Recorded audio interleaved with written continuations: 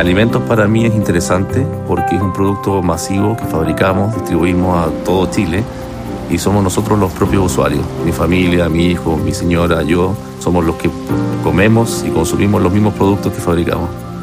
Soy Gonzalo Contreras, soy subgerente de la planta de jamones. Para nosotros como CIAL nos sirve tener una planta descongelada porque podemos ir a comprar carne a cualquier parte del mundo. Si no, tendríamos que estar comprando carne fresca solo en Chile. Y eso nos permite mayor flexibilidad respecto a la planificación y a los precios de compra. Podemos descongelar lo que queramos cuando queramos y podemos de esa forma ir produciendo sin ningún sobresalto.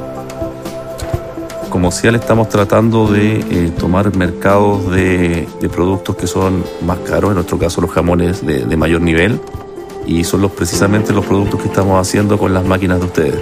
Si logramos avanzar en esa línea, probablemente iremos necesitando más equipos de los que ustedes nos ofrecen.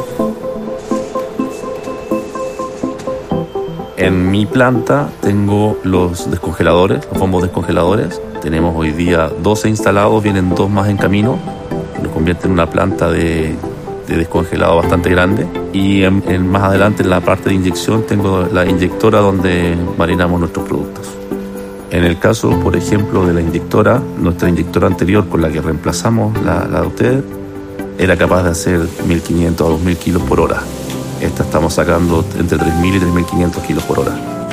En el mismo espacio físico, al operador le resulta más fácil, nos permite recuperar la salmuera. Antes no teníamos esta recirculación, por lo tanto esa era una salmuera que botábamos. Básicamente ahí nuestras principales eficiencias. Con la tenderizadora anterior estábamos teniendo algunos problemas de calidad en nuestros productos. Se lo comunicamos a GEA, nos ofrecieron esta nueva tenderizadora y con la llegada de ella y la operación se nos solucionaron los problemas de calidad. Son fáciles de lavar en general, muy amigables para el usuario, tienen una pantalla muy amigable. Nuestros operadores que no tienen un nivel educacional muy alto pueden manejar fácilmente los equipos.